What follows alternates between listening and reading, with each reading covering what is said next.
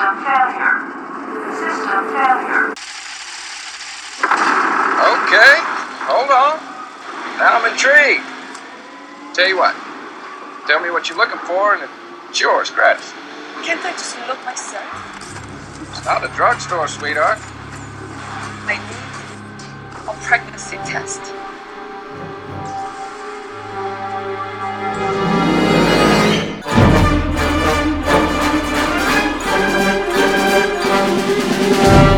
Hello everyone, Matt here and welcome to Looking Back at Lost, where each week I look at another episode of ABC's Lost to see how that episode fits into the series as a whole. Today I'll be covering episode 216, entitled The Whole Truth. This is the 40th overall episode, and there are 81 to go.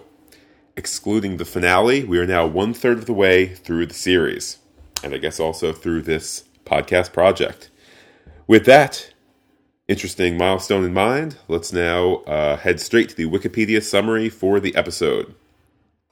In flashbacks, it is shown that Jin and Sun were experiencing difficulties in their marriage because they were unable to have children.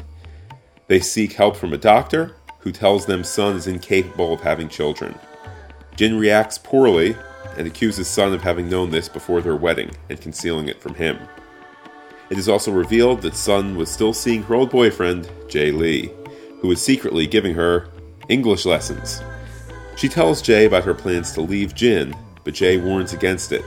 His relationship with a woman for whom he traveled to America did not work out. He wants Sun to stay in Korea for him. Sun and Jae exchange romantic glances. Later, the doctor finds Sun and admits to her that it is actually Jin who is sterile, but he had been afraid to tell Jin because he knows Jin works for Sun's father and would have burned his practice to the ground if he told a man like Jin that he was sterile. On the island, Sun and Jin are experiencing problems because of Jin's overprotectiveness towards Sun after her attempted abduction. Sun suspects, ironically, she is pregnant. Sun approaches Sawyer for a pregnancy test kit, which turns out to be a Widmore Labs branded kit. And Kate and Sun wait anxiously for the result, which is positive.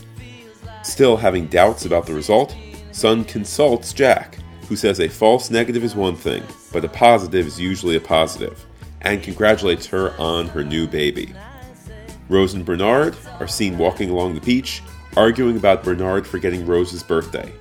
Bernard attempts to catch oysters on the reef to make her a pearl necklace, until Jin figures out what he is doing and tells him in broken English that there are none.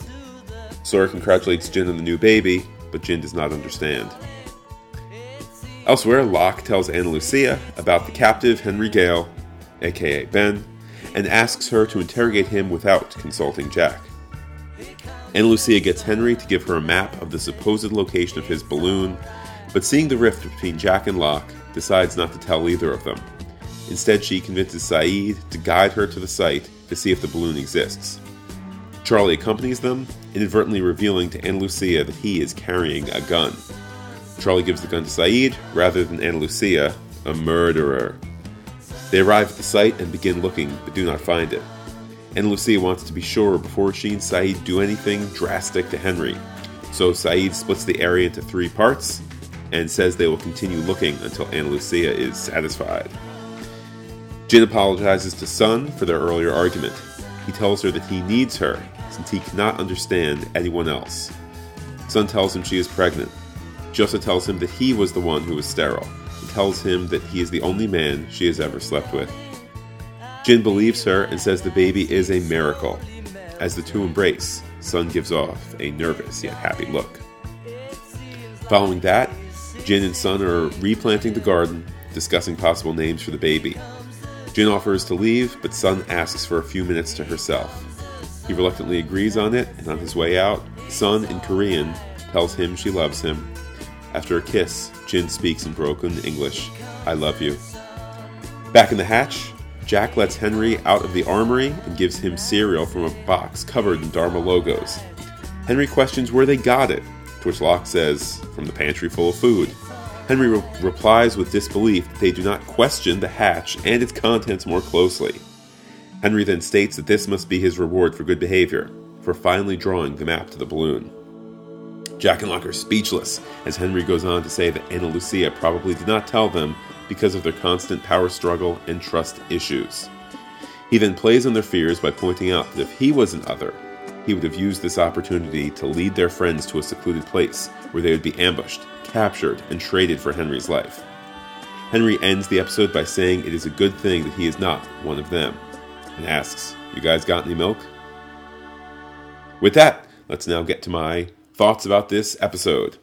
The episode starts in flashback with Sun in a negligee. It's not the first time we've seen Mrs. Kwan looking so delectable. Also, as always, the Korean language episodes are ones where I know I cannot look at what I'm typing while I type my notes, for virtue of course, needing to read the subtitles. The show's equal opportunity, of course. We see a muscular Jin, I suppose, balancing out the curvaceous Sun. And Jin is starting to put the sexy time moves on his wife. Then the dialogue turns frosty and stunted over their difficulty conceiving.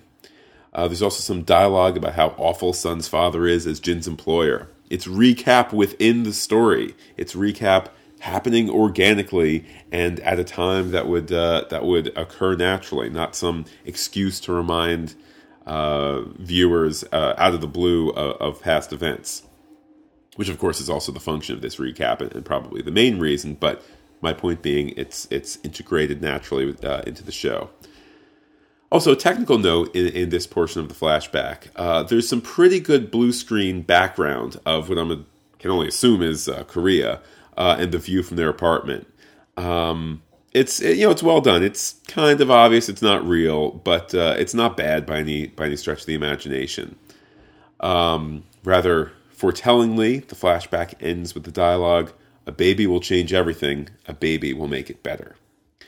It's an interesting contrast, too, that in the flashback they are mostly lovey-dovey, but on the island they are now a-fightin' and a-yellin', due to the perceived threat of Sun being attacked again in the garden. Of course, everyone believes that it was the others who attacked her, but ultimately we now know that it was Charlie and Sawyer as part of Sawyer's long con on the island to get all the guns and his stuff back, porn included. Anyhow, back to this episode. It's interesting too that Jin is now back to being the heavy and the baddie, doing what he must for the quote-unquote sake of his wife. Granted, it's just it's an arc that lasts for the episode, so if you want to call it kind of falsely constructed, you might have a case there. But, to my mind, it's coming from a logical place, right? Jin is concerned that she'll be attacked again. He and she and most have no idea that it was all, that it wasn't the others who attacked her. So he's responding to what he can only assume is a real threat. And, I think, he's risking the fight with his wife so that she's not, injured gravely. So it's coming from a good spot anyway.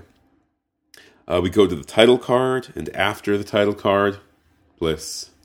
Ana Lucia running hard in a tank top and no brassiere, drenched and glistening in sweat. Quite nice. There's also some dialogue between her and Locke. Locke brings her into the circle of trust and wants her to do an old school police interrogation on Benry. But, Ana Lucia. Anyhow, moving on, we also see in this episode a return to the happiest couple on the show. Are you all right? I think I'm just a little lightheaded. You look as pale as a sheet. Well, give her some water. Yes, ma'am.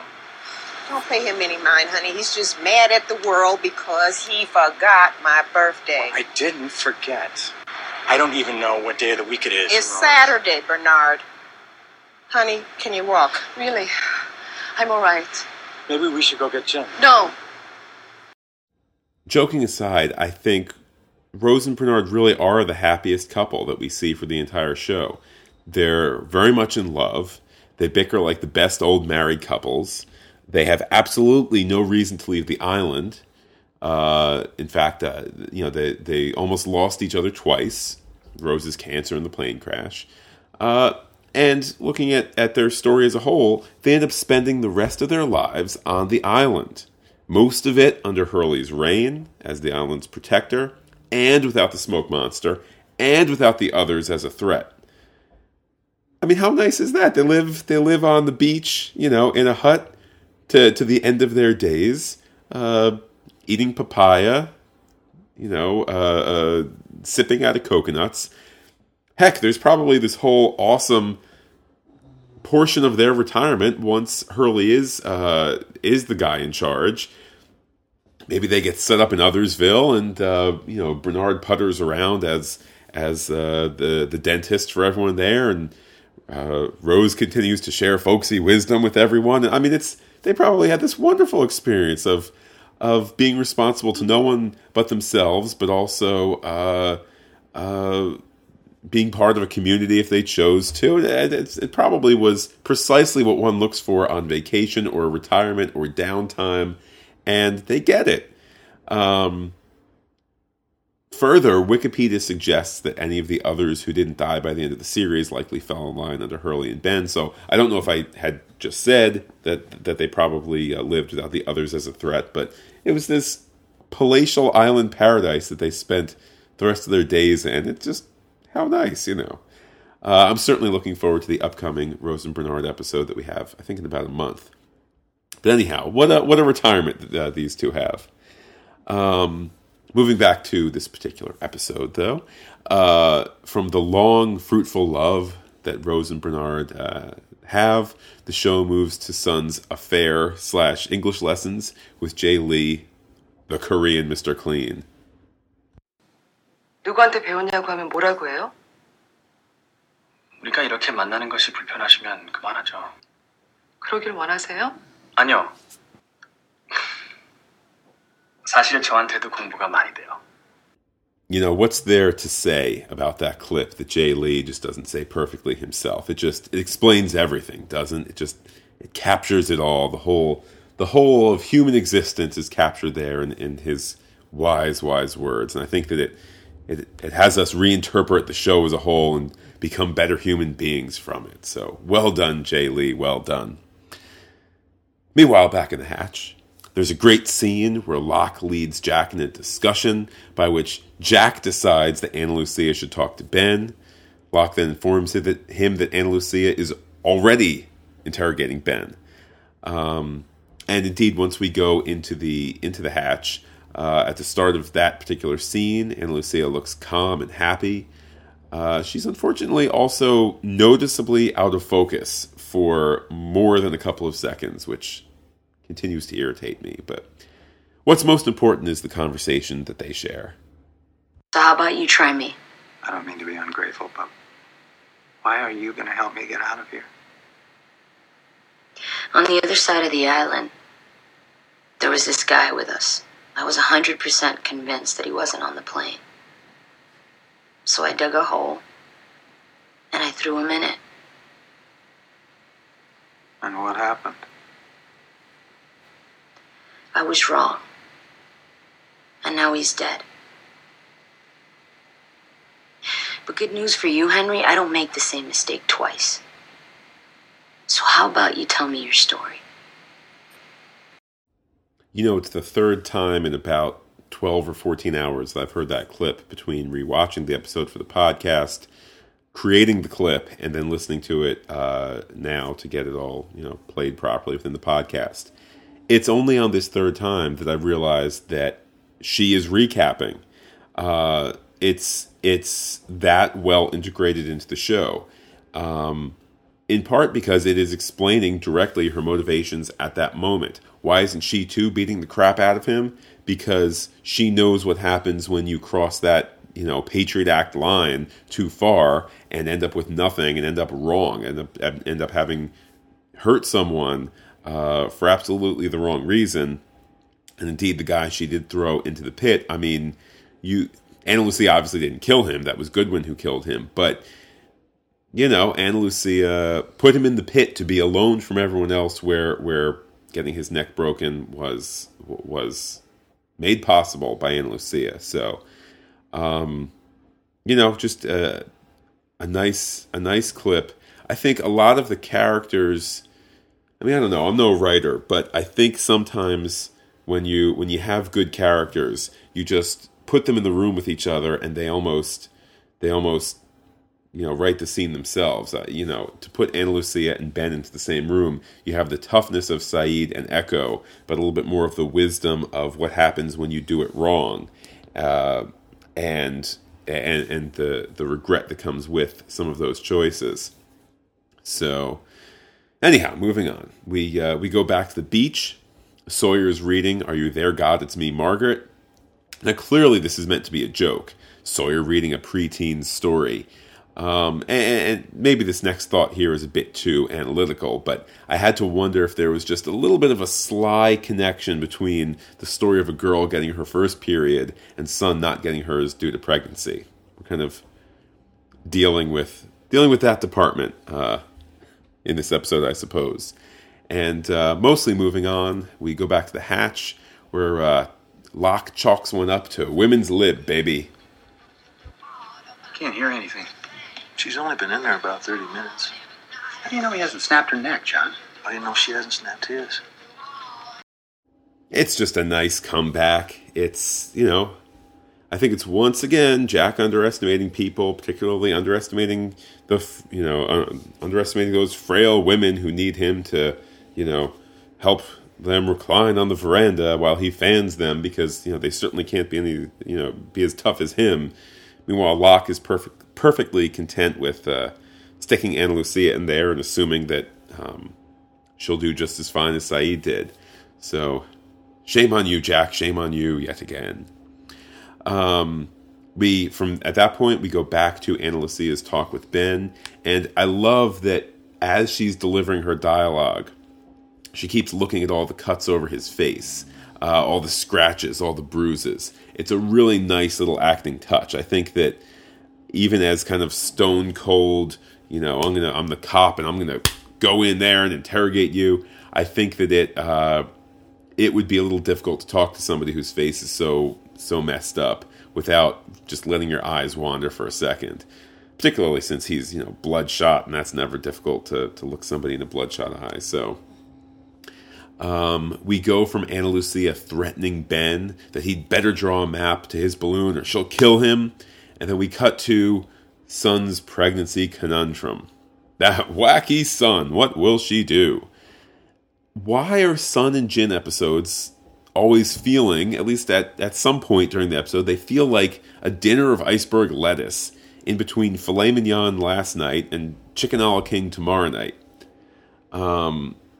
Granted, it's contrasted by the greatness of Ben, and the mystery of Ben, and the mystery of the balloon, and the mystery of what are they going to find when they get there. But I don't know. There's these we'll discuss the episode as a whole when we get to the end, and certainly I think its stock increases as the episode goes on. But I don't know. These Sun and Jin episodes just feel like they come at the worst times. You want more Ben and no Sun and Jin, and here it's like, who should I tell? What should I do? Am I pregnant? Aren't I pregnant? Meanwhile, there's a guy who might be connected to all those bad guys whose mystery we're only beginning to understand, etc., etc.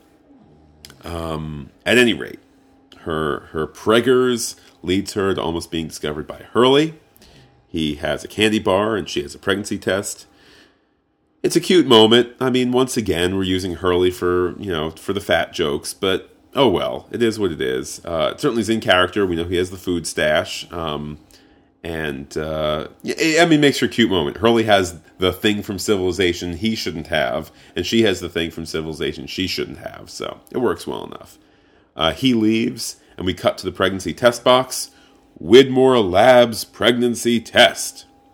Good job, guys. This Widmore hint we can see this time. Unlike the Charlie flashback episode, the last Charlie episode, where there was this teensy-weensy Widmore sign that the Lindelof and Q said, watch out for, as it was going to be on the Battersea Power Station, and you couldn't see it at all. Now, here we have something that's unquestionably visible, and, I think we were, it was on our radar when the episode first aired. I think that word had gotten out, watch out, or it might have even been Lindelof and Cuse who needed to explain what was on the billboard because no one saw it. Therefore, the word Widmore is really out there. Who's this Widmore person? It's going to play a larger role. I certainly recall that, in this sad, dark time before I had an HD TV, watching this season, I was aware that when we do get to the balloon, there were, HD screenshots where you could see that it said Widmore something or other on the balloon or on the basket, and they're just kind of adding these little bits to it because they do have a master plan to the show. But this one is nice; it's in your face, and pre-show buzz aside, upon first viewing in 2006, it just fits even better now that there's this guy out there with all this stuff, and when he finally does show up, it fits all the better. With that, we flash back to some rather boilerplate Korean dialogue about how and why Sun can't get pregnant. The doctor is out of focus for part of his close-up, by the way. Perhaps this is because he's leaning forward in a bit of a deferential way. His face isn't quite square to the camera with his jaw and his forehead are not at the same distance. He's leaning a bit forward, forehead closer, chin back. Perhaps he's not a professional full-time actor. I would imagine that when you're casting Asian actors who speak Korean, who live in Hawaii, who are 50 to 60 years old and look doctorly and who can remember lines, and who probably also speak English so that they can take direction on set, I imagine probably it's not the greatest 60-year-old Korean male actor known throughout South Korea as blah blah blah. They probably just got somebody who could act. Certainly, the performance he gives is able, but probably somebody who doesn't know the particulars of you don't lean this way, so you stay in focus with your pretty face. Anyhow, we more importantly, we see the return of Jin the jerk. He starts blaming Sun from keeping the knowledge of her blocked fallopian tube from him before they were married. Sun ultimately wins this round, telling him that yes, sarcastically, yes, she was trying to trap the son of a fisherman. The story then moves back to the hatch, and once again, the bee story feels more important. It really feels tremendously more important when Ana Lucia goes to Saeed and Charlie, yay Charlie, with a map to Henry Gale's balloon. It's to his balloon. How did you get him to do this? I asked nicely. Did Jack and Locke know about this? Jack and Locke are a little too busy worrying about Locke and Jack. All I want to know is if this guy's telling the truth. Why come to me? Judging from what you did to his face, that's what you want too. This is at least a day's walk. Then we should get going. The scene has everything that makes Lost great. Charlie, great Ana Lucia dialogue, Saeed wisdom, a map that we can freeze frame and discuss online and in our various groups in 2006 and pore over it. Add to that the fact that it's a cold day on the beach for Ana Lucia and her tank top. Mwah. A perfect scene, perhaps. Seeing Charlie tangentially put into the adventure, though, did remind me of the pilot episode. Here Charlie is again with the hero man and hero woman. I'm, of course, referring to when Jack and Kate and marginally Charlie went to the front section of the plane, which I guess would be the cockpit portion. There's also some more fantastic Dominic Monaghan humor as he notes that neither of his traveling companions have a sense of humor. And then when Ana Lucia outs him for having a gun, he says, "Oh, sure," and he takes it out and reaches to hand it to her, then without looking, puts his arm behind him to hand it over to Saeed. He reminds her that, she's the murderer, she's the one who couldn't be trusted with a gun and shot Shannon, etc. Even there, the tiniest bit of recap, but done organically in the story. All of this going to find the balloon story, it's so great. The tension, the dialogue, the characters, it's so great that we cut to Sun waiting on the pregnancy test. Nothing like waiting in television. We're halfway through the episode, and it's starting to feel like Sun pregnant on island and Sun cheating in a flashback might be related, as we kind of theorize in the upon first viewing. And indeed, watching this episode, I remembered that a bit of its own wisdom was something that I have kept in mind with my own wife. Is it 100% sure? There's only one way to find out. These tests are pretty accurate. False negative in the first week, maybe, but positive is a positive. But it's impossible. Oh no, it's possible. Thanks, Jack, for giving me medical information straight from TV. Hooray!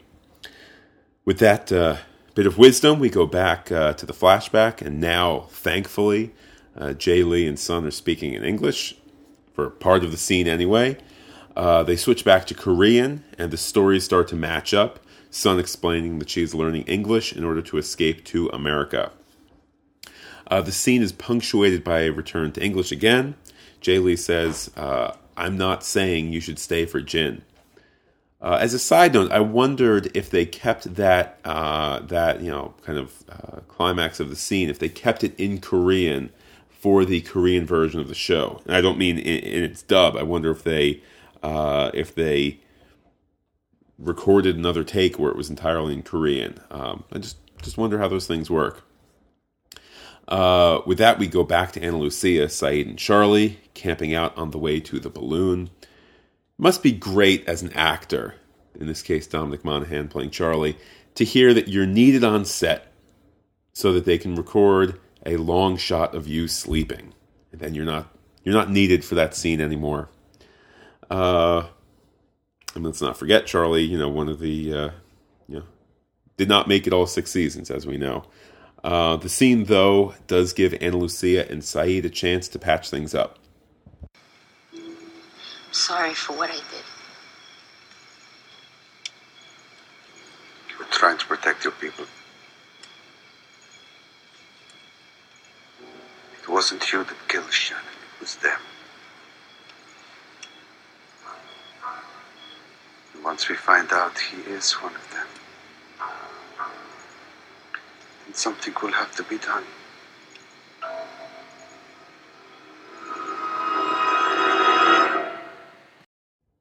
I think it's a scene that needs to happen. It's the acknowledgement of the tension between the two of them and the dispelling of that tension. I think it also shows Saeed having gotten his focus to recognize that Ana Lucia shooting Shannon was an accident, but that it was an accident brought on by the evils of the others. And it's a mildly procedural scene, but certainly one that makes sense within the flow of the show. Not everything needs to be avant-garde and strange mysteries and whatnot. It's kind of the conclusion of their hostilities, and together they will be focused in getting the others, not getting each other. After the act break, they find no balloon, and they find no balloon rather quickly. Saeed is so ticked off so fast that the incredibly sparse map hasn't immediately worked. It's a bit forced, but certainly Naveen Andrews looks truly angry that the scene works, I suppose. And then from all that tension, we go to Sigh. Bernard looking for oysters and pearls to give his wife, and Sawyer congratulating Jin on Sun's pregnancy. Except Jin doesn't speak English, as shown by playing some of the dialogue in reverse to mimic his inability to hear the words. He genuinely looks frustrated, that poor guy. It's a nice scene. Certainly it sets up the next scene where Jin is going to be saying to Sun how he needs her in so many ways, including because he can't survive on this place without her. He can't integrate into the community without her. Plus, a little bit of Sawyer humor and a little bit of seeing more of Bernard. It's a pleasant scene altogether. It leaves Jin so sad, of course, that he goes to the garden to fix things up. He, of course, had trashed it in the beginning of the episode because he didn't want Sun hanging there alone. It also is an opportunity for him to show off his muscles. And we also see the return of good old contrite and nice Jin. And as I kind of hinted at before, it's a very touching moment when Jin admits to Sun that he can't talk to anyone without her. He can't understand anyone without her. She chooses at that time to reveal that she's pregnant. I suppose that's as good as any. You know, if in her mind there's some question as to how will Jin take it or whatnot, you know, being told that he can't live without her, that's as good a time as any. I think, too, for first-time viewers, there's a moment where everything is so happy that our suspicions that Jay Lee could have had any involvement in it, those suspicions are washed away. Then Sun says that she needs to tell her husband something. The something is that we flash back to Sun walking a very large Bopo, which, of course, is the dog. And a reminder that both Locke's hair and the size of the dog are always keystones to flashback chronology. You just follow the hairline and follow the dog, and it tells you where we're at in time. Anyhow, it's revealed that it is not Sun who can't have kids, it's Jin. All because Dr. Kim fears what Jin would do if he found out he had faulty soldiers. We come out of the flashback where, in tidy fashion, Jin has just heard that's the exact same flashback story too. That worked out well. As Jin wrestles with the news, and how if he's got faulty soldiers, there could be a kid, I couldn't help but think that Rose and Bernard really do mirror these two. Rose and Bernard are the old married couple that Sun and Jin strive to be, and they don't achieve that in life. Perhaps they do in the afterlife. Similarly, just as the island fixes Jin's little guy, it also fixes Rose's cancer, or, you know, dispels Rose's cancer, fixes her problem. And, you know, I have to admit, too, that at this point in the episode, I had to hit pause, and I had to look up whether Ji-hyun, their baby, really was fathered by Jin or Jay Lee. It just was not clear in my mind. I think even by the end of this episode, it's not entirely clear. I think that we are meant to have some sort of question in our mind. Not even, I think. I am sure that we are meant to have a question in our mind, which we'll discuss once the episode wraps up in a bit. Or at least the Sun and Jin portion of the episode. But for the record, Jin is the father, baby conceived on island. Although, as I suggested, as Sun and Jin embrace after Jin declares it all to be a miracle, Sun has this look of discomfort and shame and embarrassment to a point where I think that my confusion is understandable. In the last act, things feel so nice. It's the Sun and Jin that we've come to love and appreciate. They tease each other about everyone knowing of the pregnancy, and Sun strokes Jin's ego by wanting to garden a bit longer without him, but make sure that it's okay with him first. It's so wonderfully normal and sweet, punctuated by Jin. I love you. With that, Jin walks off, and Sun feels her tummy. Sun and Jin's stories might start out feeling like iceberg lettuce, but they end up as home-cooked meals filled with a love that makes us pause and smile. It's really no wonder that these two stayed together in their end, and of course met each other in the afterlife to be together henceforth. And as with last week's episode, that ends the main story of the plot. And there's kind of a Benri epilogue that finishes us off. Jack lets him out for breakfast, to Locke's amazement. Jack shoots him a look, shoots Locke a look, and it's the biggest F-U to Locke to date.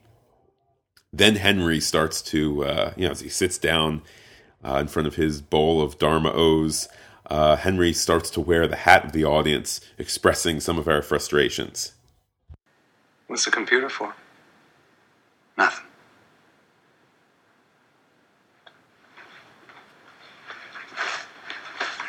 Cereal. Wow, where'd Where'd you guys get cereal? It's down here all along. Pantry's full of food. How old is it? You guys don't know much, huh? I mean, I'd be asking all kinds of questions about all this stuff down here. You guys don't even seem that curious. You want the cereal or don't you? This must be my reward for good behavior, huh? I guess I earned myself some goodwill for finally drawing that map for Anna. What map? To my balloon. Did you know? Wow, you guys have some real trust issues, don't you? Guess it makes sense she didn't tell you.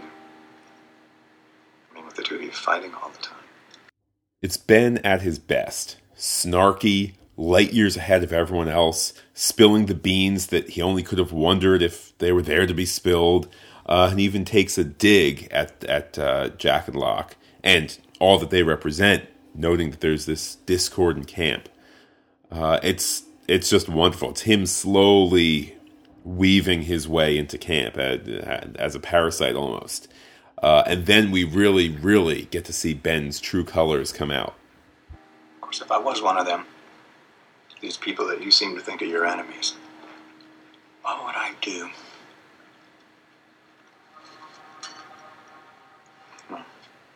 There'd be no balloon. So I'd draw a map to a real secluded place. Like a cave or some underbrush. Good place for a trap. An ambush. And when your friends got there, a bunch of my people would be waiting for them. And then they'd use them to trade for me. I guess it's a good thing I'm not one of them, huh?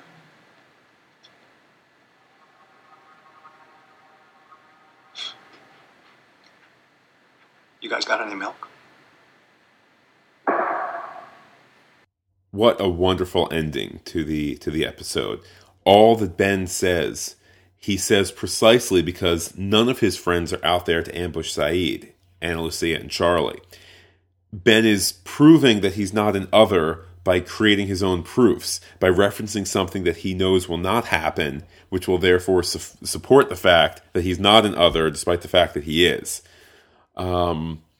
This is also an episode, I mean, this is a great episode. The heartfelt Sun and Jin, and the Henry end, the balloon business. On first viewing, though, this is an example of the pace moving so incredibly slowly that they introduce the balloon 2 episodes, 3 episodes ago, and they're almost at a spot where they can truly find it. They're at the right location. They just need to look a little bit more. And it was a maddening time to be watching Lost. You're kind of pulling your hair out saying, who is this guy? What's out there? What is going on? That's all courtesy of Ben's evil and intelligence, which is always a great way to end an episode. And even though the episode is over, let's take a look at Lostpedia.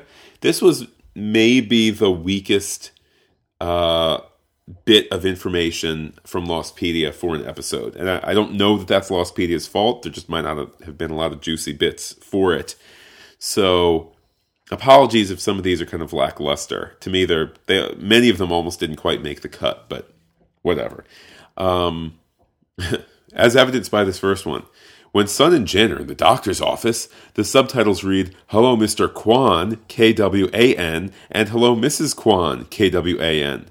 Later in the series, their name is spelled Kwan, K-W-O-N. Rose's birthday is November 20th. She is one of 3 characters to have an on-island birthday, the others being Claire and Ben. I guess to be fair, doesn't Aaron also have the most important birthday, the first one, the birth on the island? But anyhow, third bit from Lostpedia. When Sun, and this is kind of neat. I mean, I think it's kind of obvious if you're looking for it, but it's worth mentioning. When Sun asks Sawyer for a pregnancy test, her Korean accent is noticeably more pronounced, presumably because she's very nervous. So good acting choice there from Yoon Jin Kim. And last but not least from Lostpedia, Locke finds the Geronimo Jackson record Magna Carta while flipping through various albums.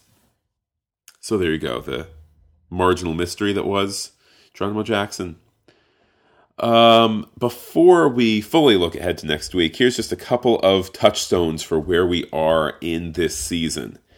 The Blast Door map will be next week. The Dave flashback will be the following week.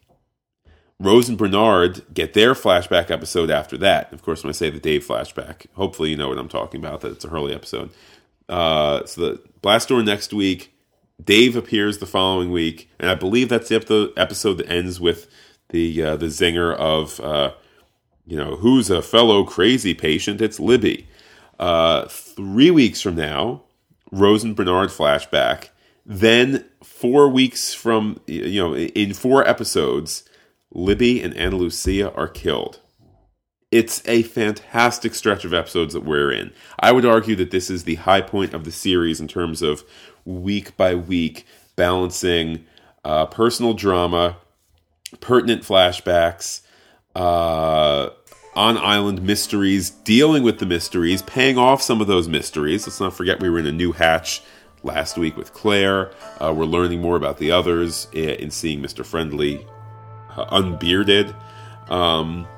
It's just an excellent stretch that we're in. And it all continues next week, where next week will be episode 217, Lockdown, with the Blast Door map. Probably the biggest fan involvement episode of all time. I think that anyone who saw the different versions of the Blast Door map, the Entertainment Weekly one that was annotated and just, screen captures that were zoomed in. I think that even people who were just kind of casual viewers, if someone put that Blast Door map in their hand, they were sitting there having a discussion about it. Just this massive moment to the episode. And a massive episode in the series, so I can't wait to dive into that. A reminder that new episodes launch to the website, iTunes, and the Lost Podcasting Network on Mondays. Also, a quick plug for my other podcast, the PH Geek Podcast, available on iTunes and at phgeek.podbean.com. Those episodes launch on Wednesdays. But back to this podcast. Please share your feedback. Don't be shy. Pick up the phone. Call the Google voicemail line, 732-707-1815. Share some feedback. You can also say hello to me on Twitter, where I'm Looking Back Lost. You can send me an email to lookingbackatlost@gmail.com. You can visit the webpage, lookingbackatlost.podbean.com. And of course, you can find the show on iTunes, where reviews are always appreciated. So thank you very much for listening. It's been fantastic getting together with you again. And I will speak to you all again next week for episode 217, Lockdown. Take care, and bye-bye.